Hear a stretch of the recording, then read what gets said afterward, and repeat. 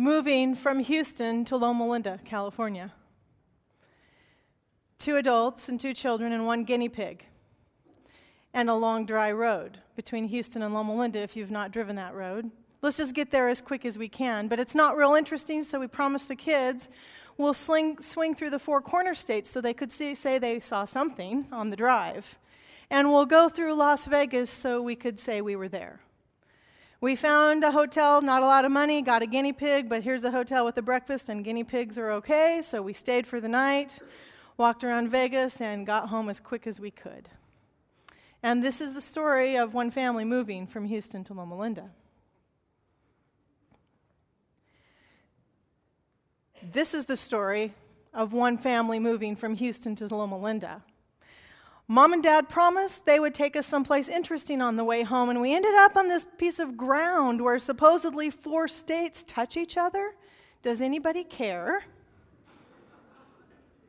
And they told us we could go to Las Vegas. We'd always heard about Las Vegas, but we'd never been.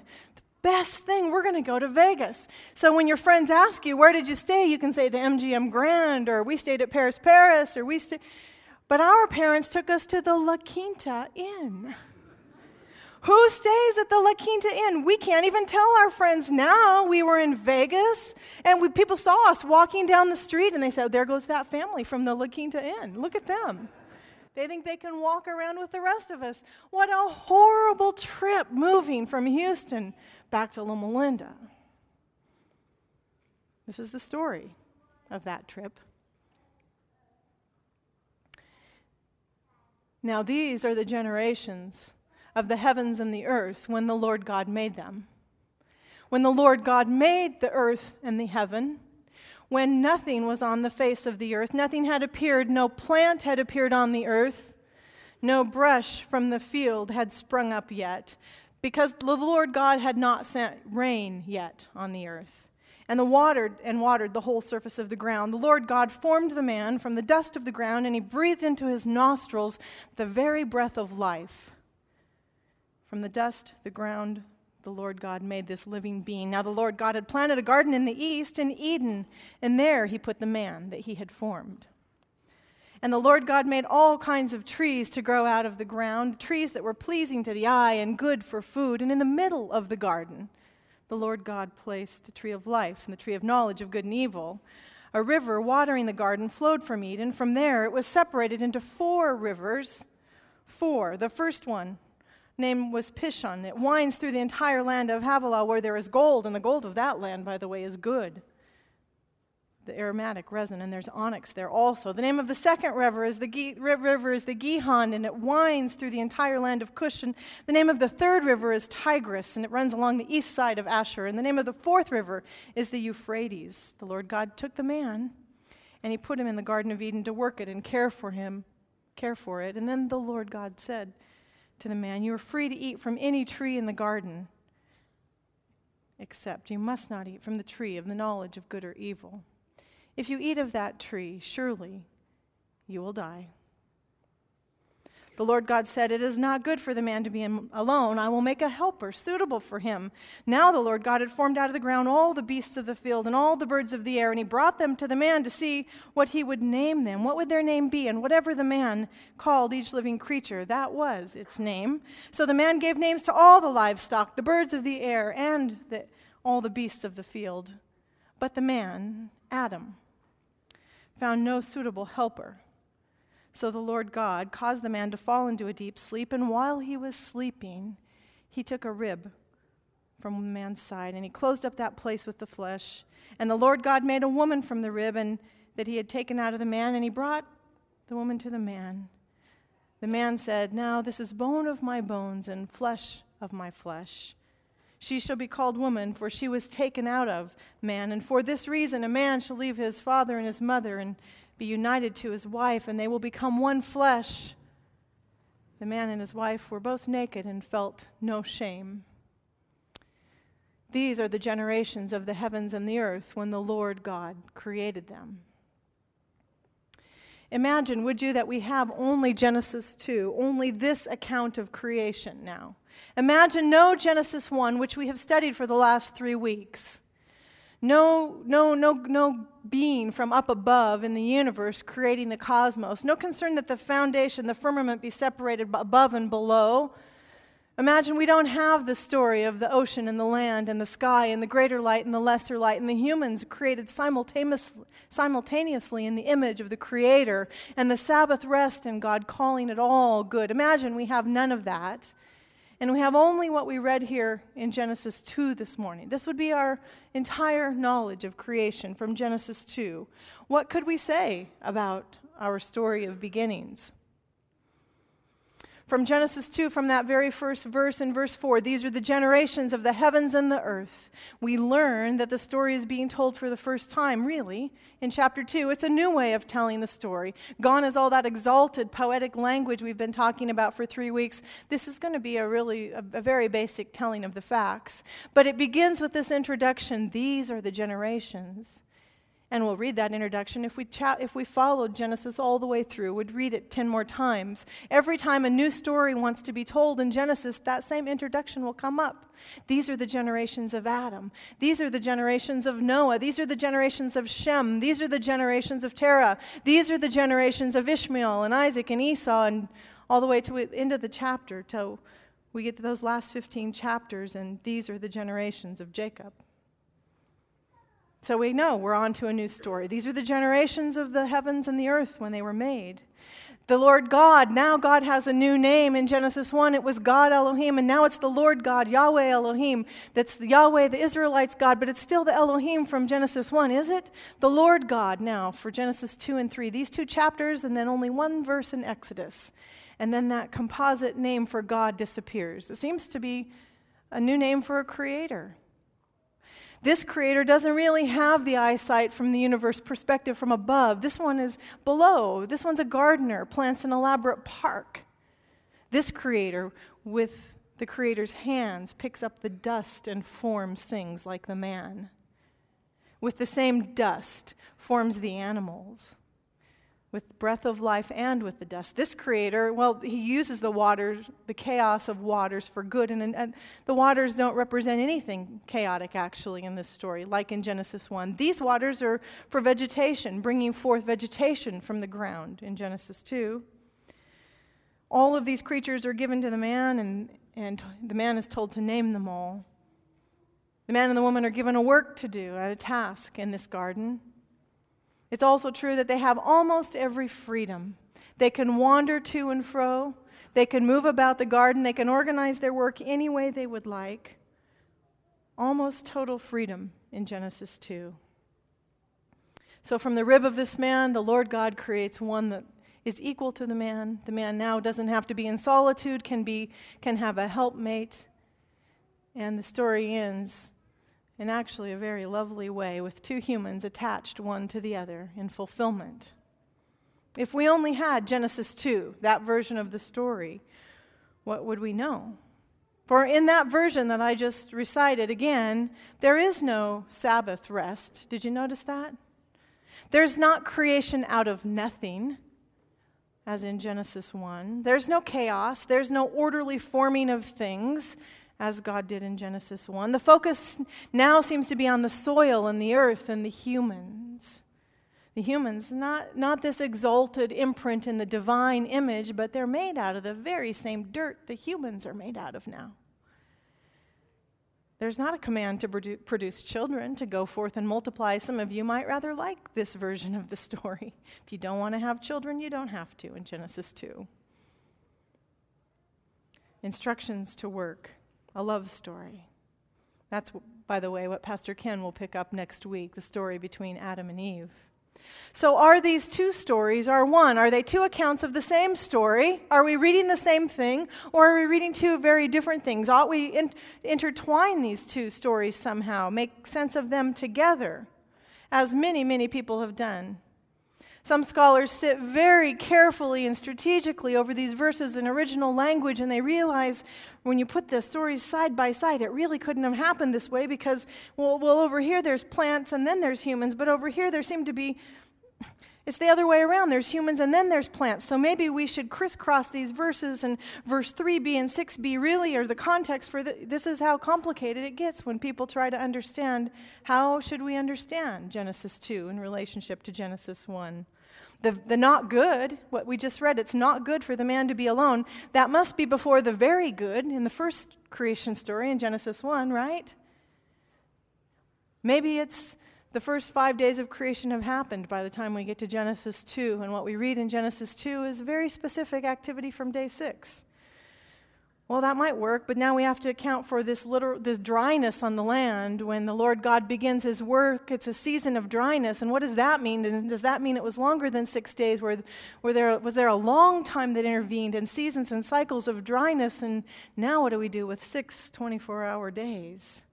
And the Sabbath, how could we have a creation story without the Sabbath? And did you ever think any of these questions before? Did you ever wonder? If we were in a classroom now, on the campus at the university, it's a lovely thing. They'll put a little electronic in your device, and at this point the teacher can just step forward and say, let's just take a vote. And all the students can register their vote. It's a wonderful way of teaching. We need to install that here in the church, because we could just pause and everybody could register their opinion, and you could say, it doesn't bother me, never thought about it before, troubles me greatly, no way you can make these work together. Let me just see your hand if you've ever thought about this before. Two creation stories sitting side by side. How do they make sense together? Has anybody thought about this? I, interestingly, had a man from First Service who told me I could mention this, Adventist all of his life, professional, empty nester, who said to me after first service, this is the first time in my whole life I saw 2 stories in Genesis.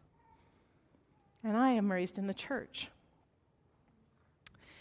Is it 1 story or 2? And these are the kinds of things that concern me as one of your pastors. Not only that we be in the Word and that the Bible breathe life into us and that the Bible form us spiritually and grow us, but that we also be intelligent about our Bibles, that we know what's in there and what is not, that we are familiar with these stories.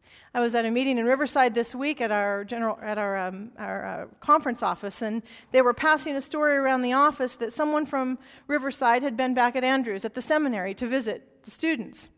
Was there on other business, but it's the custom, the tradition here in Southeastern. And if anybody's passing through the seminary campus, they always stop, find the students from our conference, try and take them out to a meal, show them a little love, and tell them it won't be dry and barren for long. Soon they'll be home to California. So the worker from the conference office came back and reported to the administrative team, I was just at Berrien Springs, and I saw our students. Well, this one and this one and that one, and reported all the students he had taken out to supper. The administrative team listened and nodded their head and said, that's very lovely, but none of those are our students. Not a one. You treated somebody's students to a meal. And I worry about the Bible sometimes, that we don't recognize our own stories inside of our sacred book. I invite you to take that Bible out of the rack right in front of you and open pages 1 and 2, hinged together by just a little bit of glue this morning. Are they 1 story or 2? It is one of the critiques from outside of Christian community because there appear to be 2 stories sitting side by side that cannot both possibly be literally true, that neither one of them are true, that it undermines the entire biblical story. In fact, that's one of the critiques, and Dr. Clausen will tell you he hears that in the scientific community. Because the Bible appears to conflict with itself, we probably shouldn't trust any of it. They can't both be physically, literally, chronologically true. So we ought to care about these 2 creation stories. We ought to care what it means when other people read this creation passage. We ought to care how it supports or undermines scientific conversation. We ought to care how we interpret it in community. It's one of the things I say often from the pulpit. One of, I believe, the most pressing and regular challenges in our community that will never go away until we're in heaven is how we read our Bibles together and what we do with these interpretations.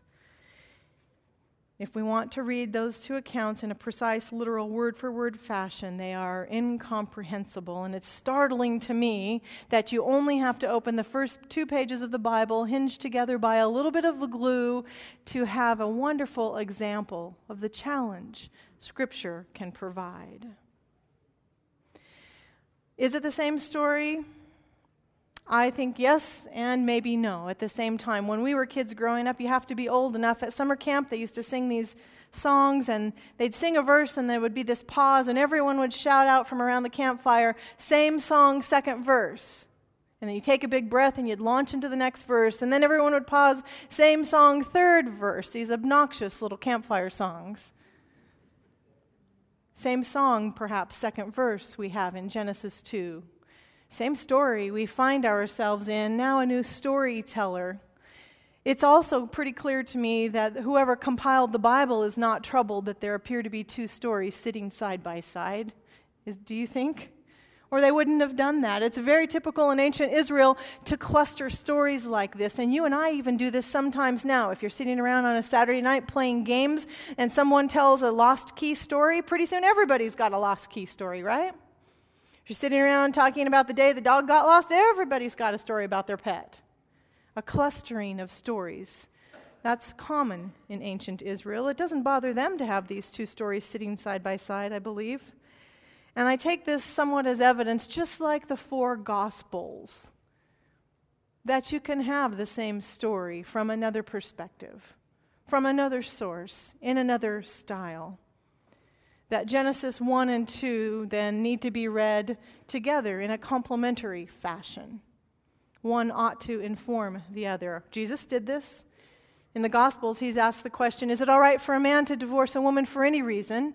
In both Matthew and Mark, this question is recorded. In Matthew 19, Jesus is asked that question, and then he replies in verse 4, haven't you read that at the beginning the Creator made them male and female? Which creation story is that from? Genesis 1. He created them male and female in his image, in his likeness. Jesus continues, for this reason a man shall leave his father and his mother and be united to his wife, and the 2 shall become one flesh. And what creation story is he citing? Genesis 2. Seems to me that Jesus does that. He makes sense of both creation accounts together. One way of doing this, and not the only way of doing this, is to read Genesis 2 as a close-up perspective of what's happening on earth that day the humans are formed.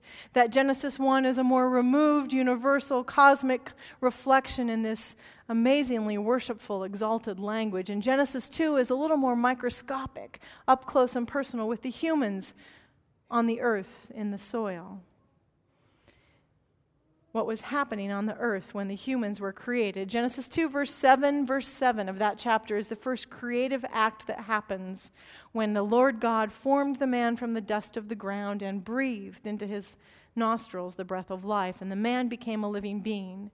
And God goes on to do a few more creative acts. He creates the garden. He transplants the man to the garden.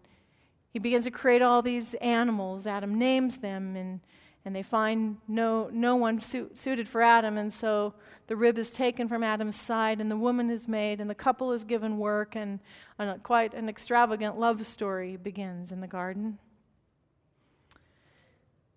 This is the creative story from Genesis chapter 2. I will just add 3 more ideas about creation we can learn from Genesis 2. If you've been here at all the last 2 or 3 weeks, from Genesis 1 I said we learned that creation bears the imprint of the Creator, that creation is totally at the initiative of the Creator, that creation enjoys the presence of the Creator in Genesis 1. Now from Genesis 2, we also see a few more truths. That creation brings choice to humans. From the very beginning, they can choose to do really whatever they want. Walk whichever direction they want in the garden. They can cook first, weed second, weed first, cook second. It's totally up to them how they choose to organize their day. They can laugh or sleep. Can you imagine? You take your nap whenever you wanted. You can go to your work wherever you wanted. You can choose from almost any fruit tree in the garden. You could have plums or peaches or papayas or mangoes. And as I told Narati over here, first service, no kimchi, No, was it kimchi? No durian. No durian. That's only about 600 years old, I learned. Would not be in the Garden of Eden. You feel better? Don't have to eat durian for supper. It's not an option. You can order your day however you want. There's really only one prohibition. Just stay away from this one tree. Creation has choices in the Garden of Eden. Human freedom seems to be very important to the Creator.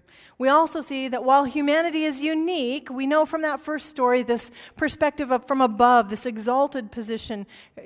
Humanity comes at the end of the creation story with the imprint of the Creator, but here we see humanity is scooped up out of the same soil the animals are made out of and formed with the hands of God and with a little divine breath. That's a human, and it helps us remember we ought to be careful about our exalted status in the world because we really are very connected to everything else that's been created.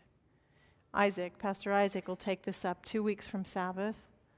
I'm not sure Adventist Christianity has taken that part seriously.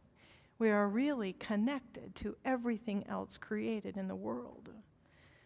I also see in Genesis 2 that there is a pattern and a cycle now that's finally established. The Sabbath is in Genesis 1, but we see fully relationship and work come into place, and that this is what the humans do now. They relate to everything and everyone in the created garden and to the Creator, and they have a work that's holy and special, and if you combine that with Genesis 1, they have relationships and they work and they worship or rest. There is a cycle and a pattern that these humans move through.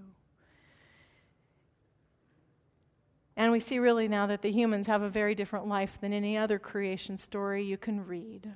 And this remains my thesis statement through the whole sermon series, from the first 3 to today to on to the rest. What the creation stories keep testifying to again and again and again is this Creator is different than any other creator ever known.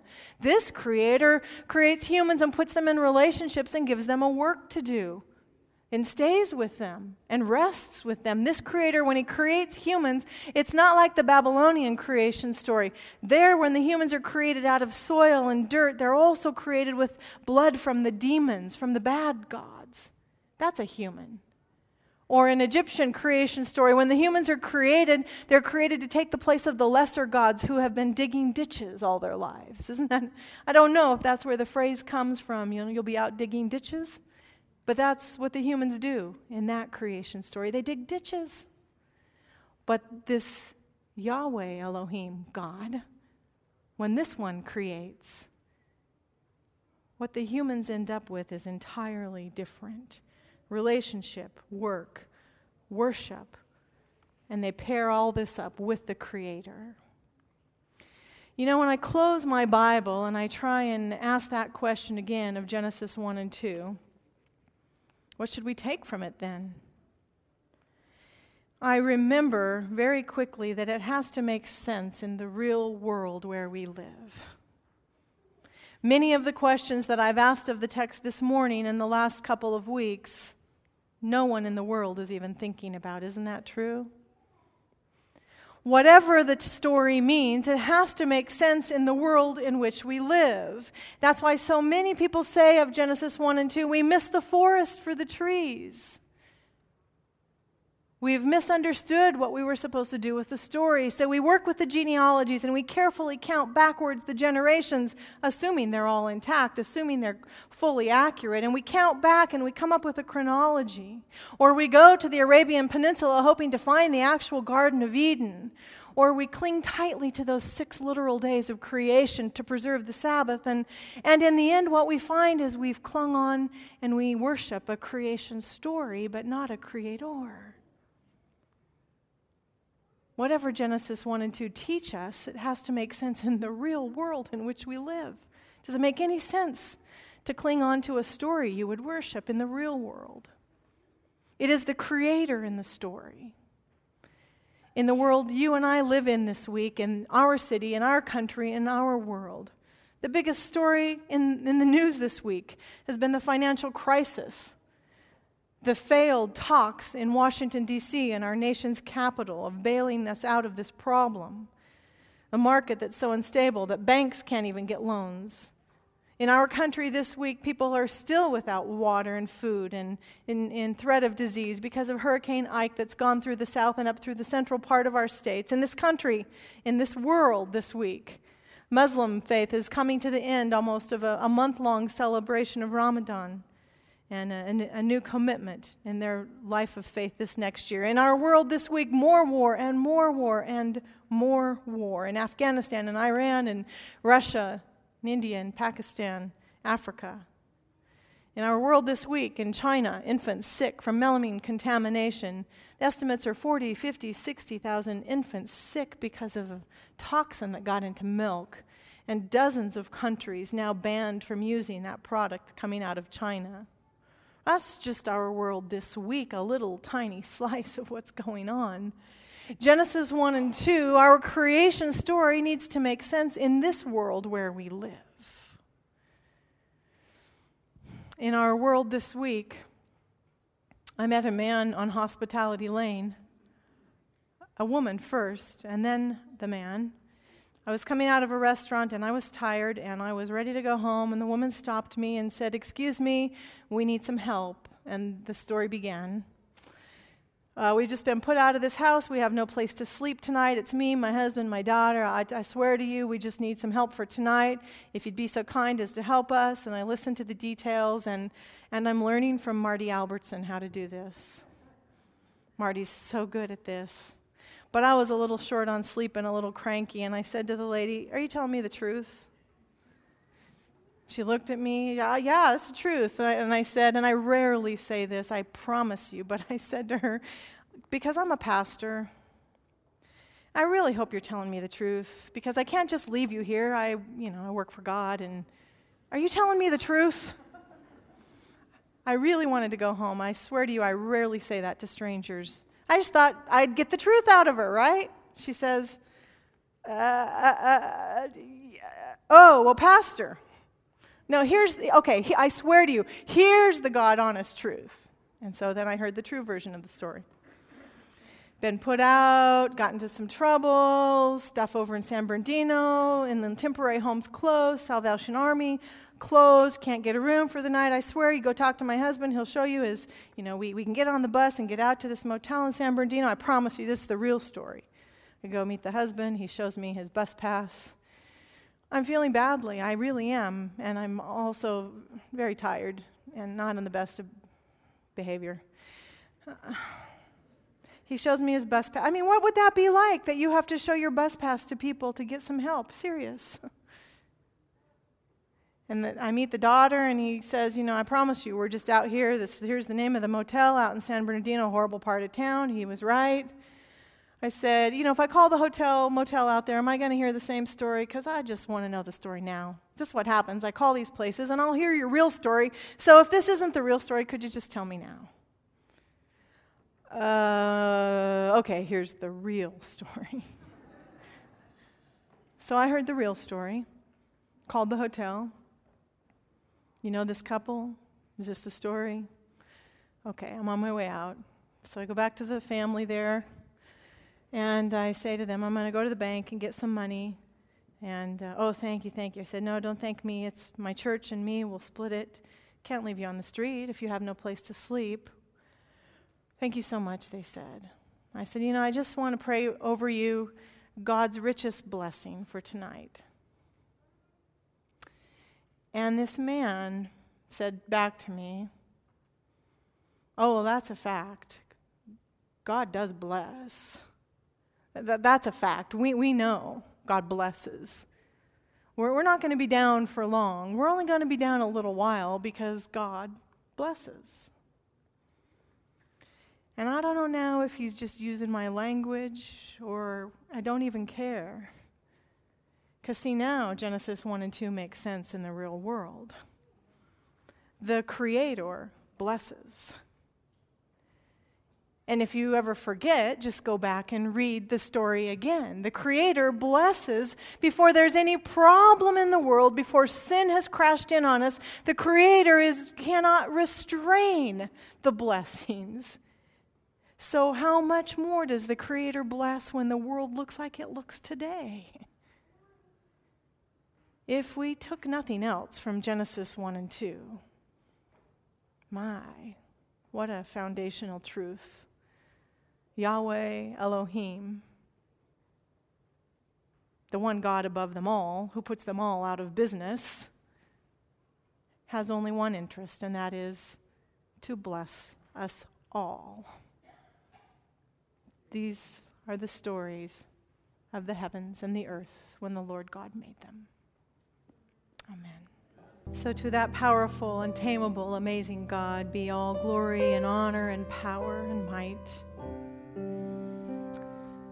That is the same God who blesses and blesses and blesses. Be sure you are dismissed today in the story of the generations of this heaven and earth at the command of such an amazing God. Go in that good experience. In the name of Jesus I pray. Amen.